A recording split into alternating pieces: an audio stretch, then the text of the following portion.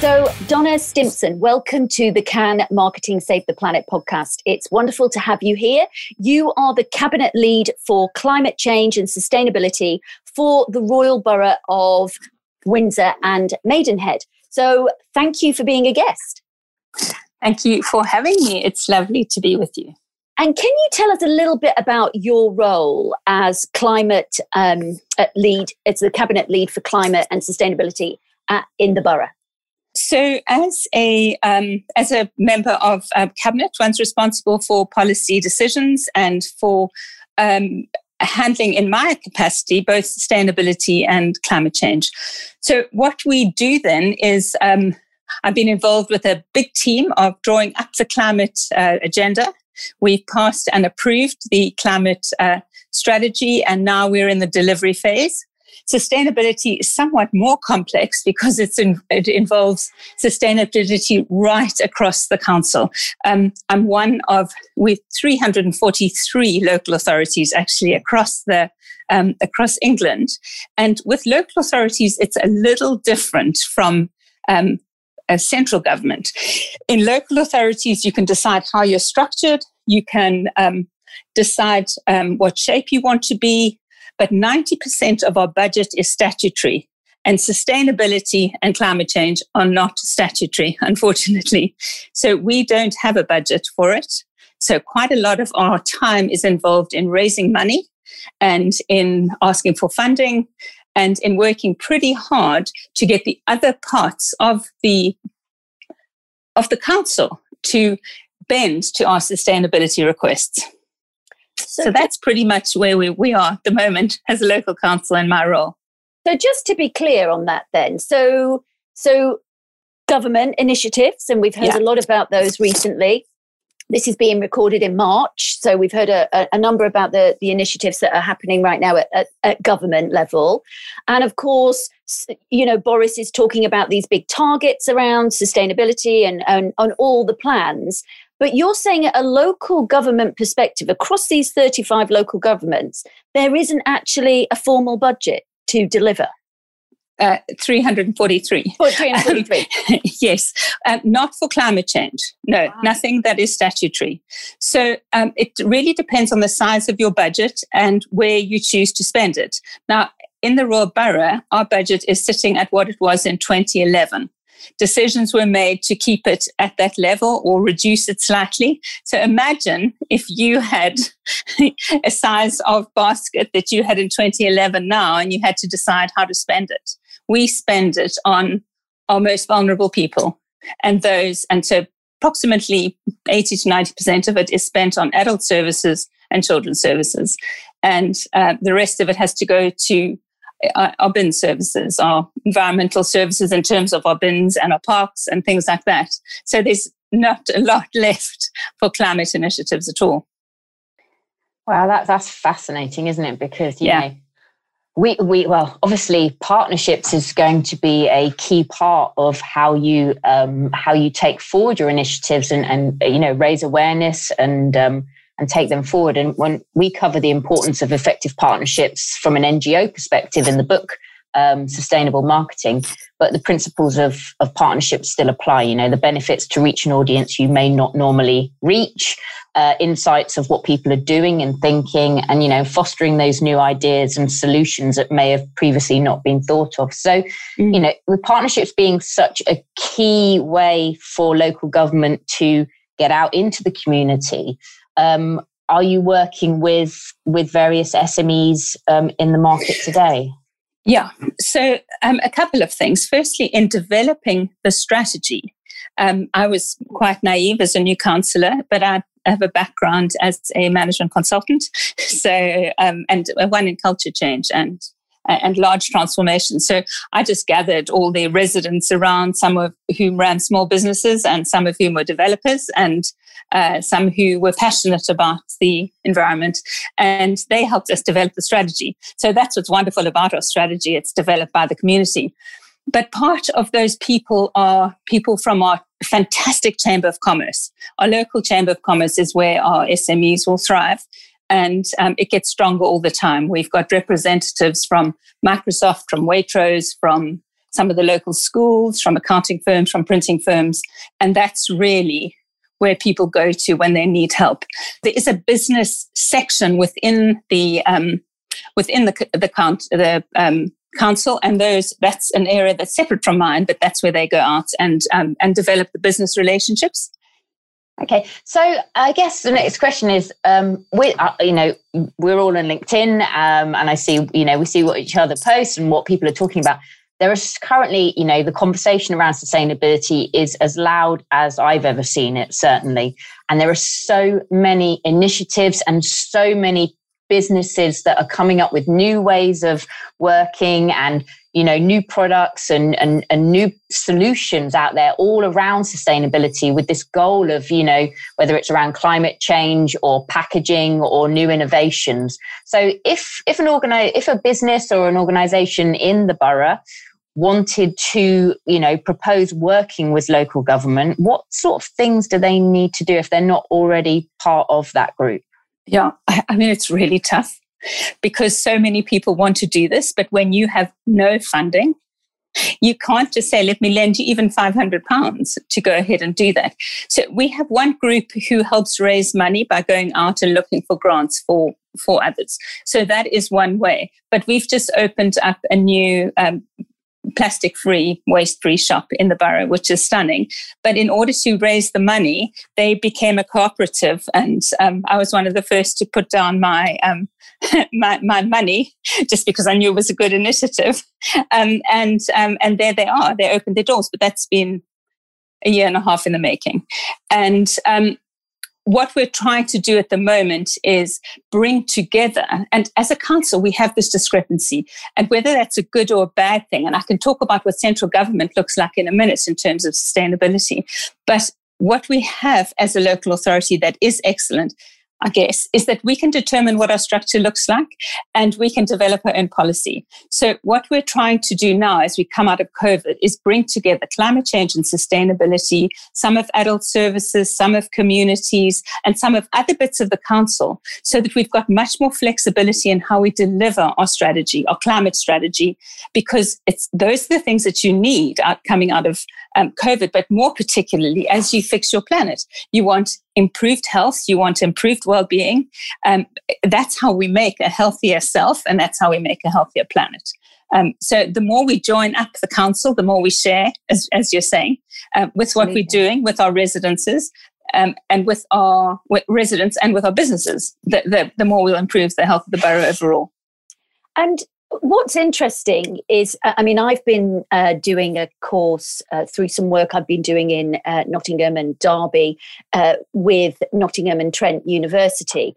And it's an initiative for SMEs in their local borough by their local council to get more SMEs aware of carbon literacy, aware of their sustainable footprints, and indeed things that they can be doing. And it's a brilliant initiative. There are lots of businesses engaged. They've been running this ongoing. They've obviously got their individual budget and they are doing that.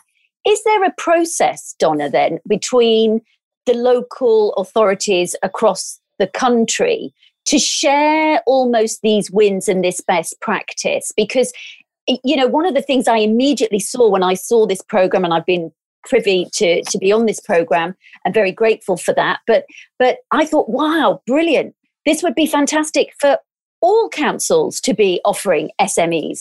Is there that shared understanding of how we can be driving this forward as a collective? There is, to a certain extent. There's a local government authority group, a local government association, and they do share things. But, sometimes the politics get stuck because there might be something in a Tory-led council and they don't necessarily share things with a Labour-led council. And, for me, that's a shame, but there it is. Another thing that's interesting around sustainability is whilst not all councils have a sustainability leg, and I now have 2 offices within climate change and sustainability. In Bristol, they've got 20. So, they are completely different in terms of how they're framed. But in local government, you could find aspects of sustainability in BEIS, the the energy and industry and strategy area. You can find it under the Ministry of Housing and Communities. You can find it under DEFRA or Her Majesty's Treasury. Sustainability is obviously very broad. So it is interesting how different central government is. And if you're thinking as a small local authority, how do I get sustainability embedded into my local authority? Where do I go to up at the top for advice? I mean, it is. And it's crazy because, all you're seeing is headlines around COP26, which is coming up in November. We're seeing that we are the UK is one of the leading countries in the world, depending on what data sources you look at, in that drive towards being net zero for 2030. Yet, talking to you and looking at the sort of the different local government approaches across the country, how on earth does that all tie up? I mean, if you're not pushing everyone in the same direction, and I know this is where sustainability gets complex, how are we going to reach that? I think that we are much better than we admit to being, and this is where the marketing has to come in. So, I mean, it's more a case with women than men. And this is something that Mrs. Theresa May said to me ages ago. A woman will wait till she's 90 to 100% confident with a document before she forwards it, whereas a man will say, 60%, it's perfect. And off he goes and he sends it in. And so we aren't very good at blowing our own trumpets about what we do. We might be very good at recommending other people or networking people, like that thing that I sent you, Michelle, recently, saying, one woman pulls up another woman. Yep, but 100%. We just don't, we've done some really good, we've done a couple of bad things, and we're starting to be better at admitting to our mistakes. Boris saying that wind power wasn't good enough to blow the skin off a custard. But then he's admitted to how fantastic wind power is. And one of the things that really frustrates me in government is that you can't admit to your mistakes. Where overview and scrutiny is all over us. And if we say we do anything wrong, then that's it. But that is how entrepreneurs learn, and that's how innovators learn. And that is an incredibly important part of our culture. So we have to be brave in that area, and we have to celebrate our successes. But the most important thing is we have to share, and we have to be better on social media. And I think that we aren't, because we're nervous about putting ourselves out there. We've raised £1.2 million worth of funding for some of our initiatives, none of it out of our local tax, but we've been too busy to tell anyone. So there you go. We're not so good at promoting ourselves either locally or in central government, although they're getting better in central government. Yeah, and that, as you say, that marketing piece is absolutely critical, starting with the local community, because a lot of what you do is related to social marketing with that main objective to change behaviors. So it's almost thinking of the way of how you get communities talking about it. They need to know what the progress is, because with progress comes change, and then that change starts to grow, and there is a movement. And I was reading about on the local authority website that you mentioned about all the different projects that are happening, the petrol projects, the vulnerable communities projects, the garden projects, the good food projects. All of these things are happening, but very rarely do we, does the local media really push the wins out there? Because, let's face it, the media loves bad news story. We need to start driving locally those good news stories to change the behaviors so that we can impact change as we move forward. Yeah. And there are two parts of that. The one is that in local government, because so much of what you do is statutory, and you have to a certain extent, control it, because if it goes wrong, it's your fault. So take something simple like this. We have lots of flower towers around our borough, and they're lovely. We've had to take them away because we can't afford to do them anymore because it's not statutory. We could say to people, you can help us do them, and people want to. But what in 5 months' time if they're all dead, the flowers? That is a problem then, because it's then up to the local authority to fix it. So these are the little tiny problems that we don't think about, that yes, we would love more community participation, but you have to put checks and balances in place in case those things fail. That's the one story. The other is taking the time to celebrate and share everybody's successes. And when you don't have the resources to do that, and how do you, there's so many exciting volunteers who want to be involved. And we are at the moment putting all of that in place to make it happen. It just takes a while. Donna, do you think, given that, there's no hiding the importance now and the growing importance of the urgency around climate crisis, and we've got these targets of 2030, 2050. There's a lot of people, a lot of conversation, a lot of the scientists saying we cannot wait for these dates. Action starts now.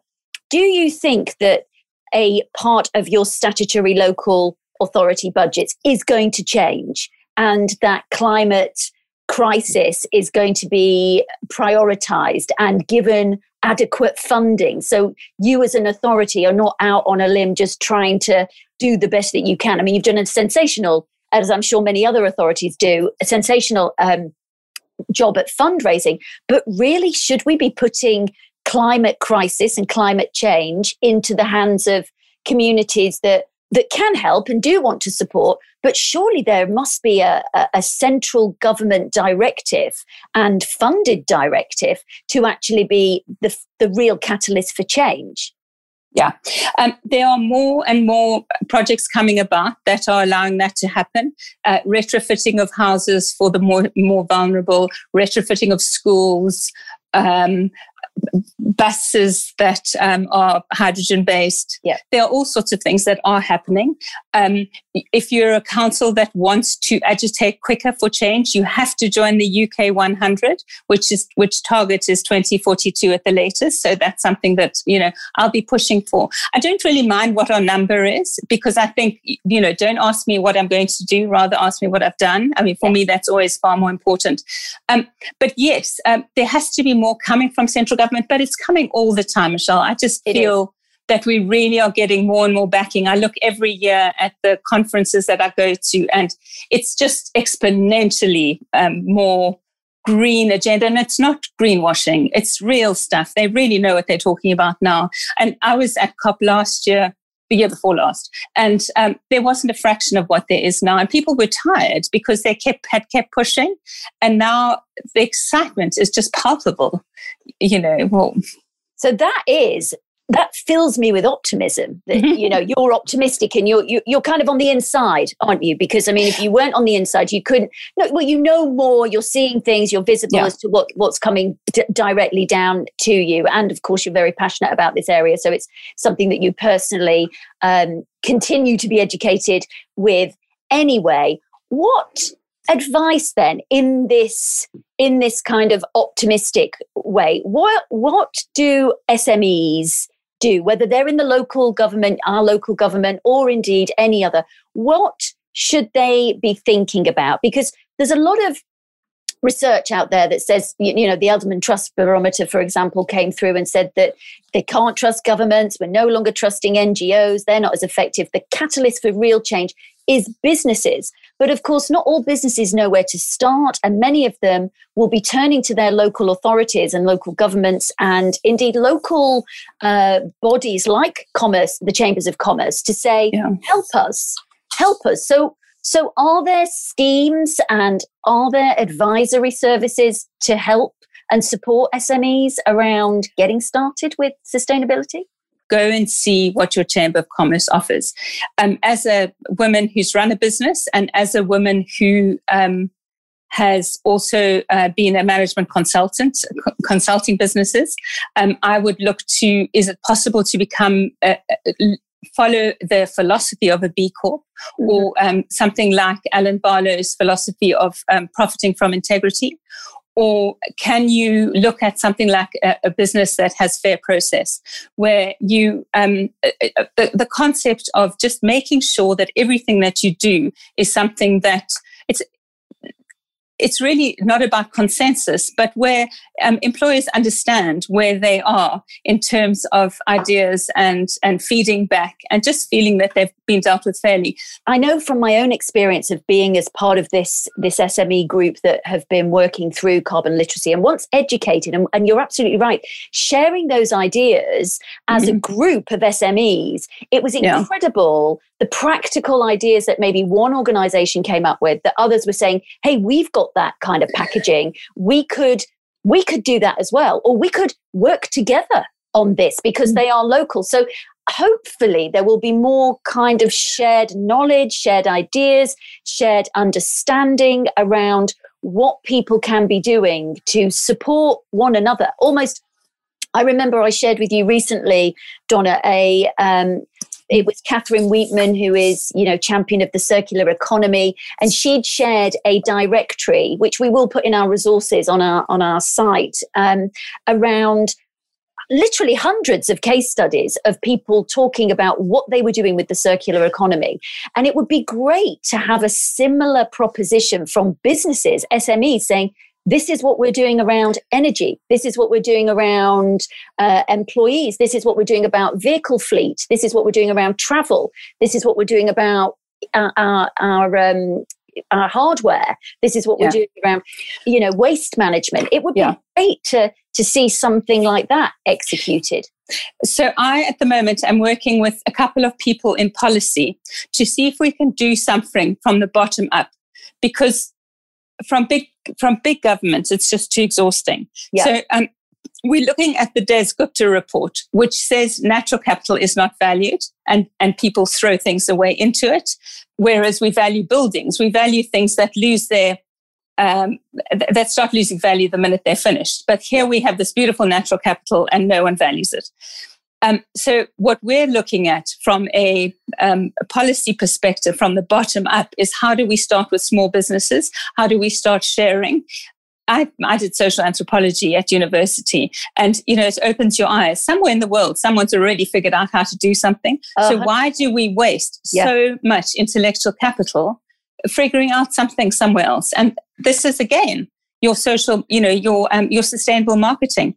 Yeah. Why do we not share? Yeah, share the valuable things, and let's open up that voice. And interestingly, that I was reading somewhere about the mention of environmental sustainability projects being financed so that they are financially sustainable. So, for example, CICs or social enterprises, the revenue generated from those organizations actually being used to then fund the education to change behaviors, which I thought it's almost like a bit of a circular economy within the local community, isn't it? And I think that's a fantastic idea of how do we, share knowledge, and how do we share knowledge that goes down into the community so that effectively we're almost creating our own sort of sustainable drive and sustainable agenda for the Royal Borough. That makes perfect sense. And it does come down to education. I know we talked about this wonderful, the filling station that has now, you worked with, you've been working with them for 18 months. They came out as a cooperative, and they are there. And the behaviours change very quickly. I started taking my bottles and filling, and now I've got, because they've been closing, because they've been moving for 2 weeks, I've got all the bottles lined up. We haven't purchased things. I've just said, use the scraps, fill them with water, do whatever, there's always bits and pieces in there until we can now go and refill.